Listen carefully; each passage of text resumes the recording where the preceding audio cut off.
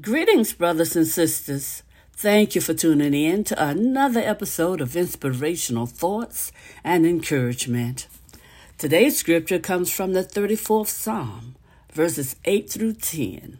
Reading from the New Living Translation, it says, "Taste and see that the Lord is good.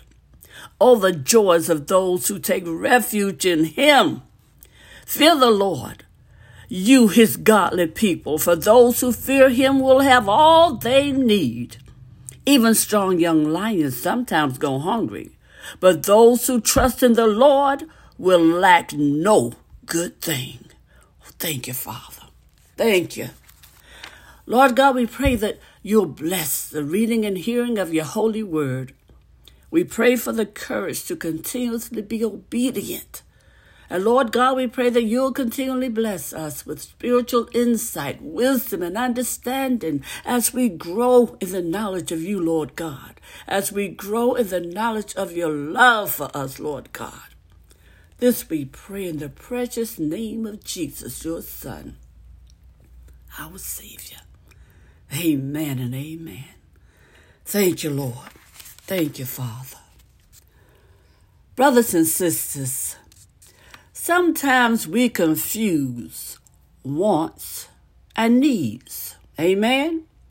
Now, we can become so focused on our wants that they feel critical to our well-being. Then, when God doesn't meet our need, we get angry and frustrated. If we ever feel this way, brothers and sisters, we should ask ourselves, is our prayer essential to accomplishing God's purpose, or is it only for our enjoyment? If you can't complete the Lord's plan without something, then it's a need. And He will answer when we pray for Him to fulfill that requirement. Philippians 4th chapter and the 19th verse. God is also pleased to satisfy wants, the wants that fit within His purpose, that is, and His will.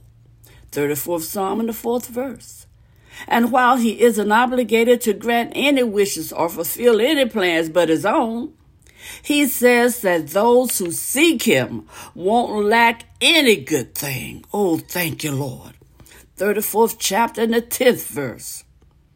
Brothers and sisters, pursuing the Lord above all else means making our desires subject to His will. And when we delight in the Lord, 37th chapter, 4th verse, He'll also shape our desires. Know that. The Heavenly Father wants to be His children's greatest delight, the one in whom fulfillment and satisfaction are found. When that is true in a believer's life, then he or she does not require a lot of stuff. They require entertainment. They require people in order to be happy. No, their joy is in the Lord. Oh, hallelujah. Thank you, Lord. Brothers and sisters, know the difference between wants and needs and find your joy in the Lord. And when you do, you'll have a blessed journey. You'll have a blessed life. Hallelujah. And you'll be able to be such a blessing. And have a blessed day.